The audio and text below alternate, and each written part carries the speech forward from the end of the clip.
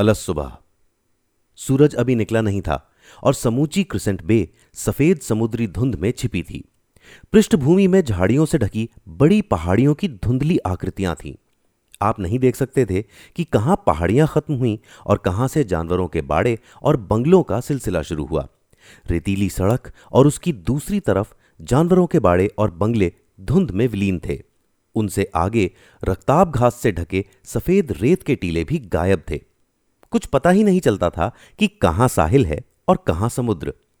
ओस की जैसे बारिश हुई थी और घास नीली दिख रही थी।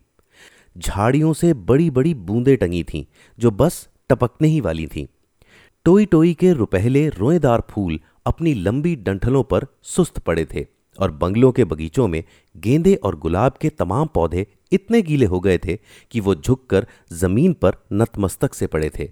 फ्यूशा की सर्द झाड़ियां ओस से नहाई थीं और नेस्टर्शियम की चपटी पत्तियों पर ओस के कतरे मोतियों की तरह चमक रहे थे। ऐसा लगता था मानो अंधेरे में समुद्र के पानी की फुहारें उड़ी हों, जैसे समुद्र की एक जोरदार लहर लहराते लहराते वहां पहुंची हो। कहां तक?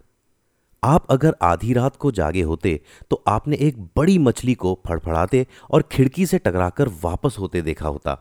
हा हा हा हा। उनींदा समुद्र ठाठे मार रहा था और झाड़ियों से छोटी जलधाराओं के बहने की आवाज आ रही थी, जो चिकने चिकने पत्थरों के बीच से तेजी से फिसलती हुई पर्णांगों से ढके गड्ढों में पूरे आवेग से घुस और निकल रही थी। और बड़े बड़े पत्तों पर पानी की बड़ी बड़ी बूंदों के छींटे पड़ रहे थे। वहां कुछ और भी हो रहा था। क्या था वो?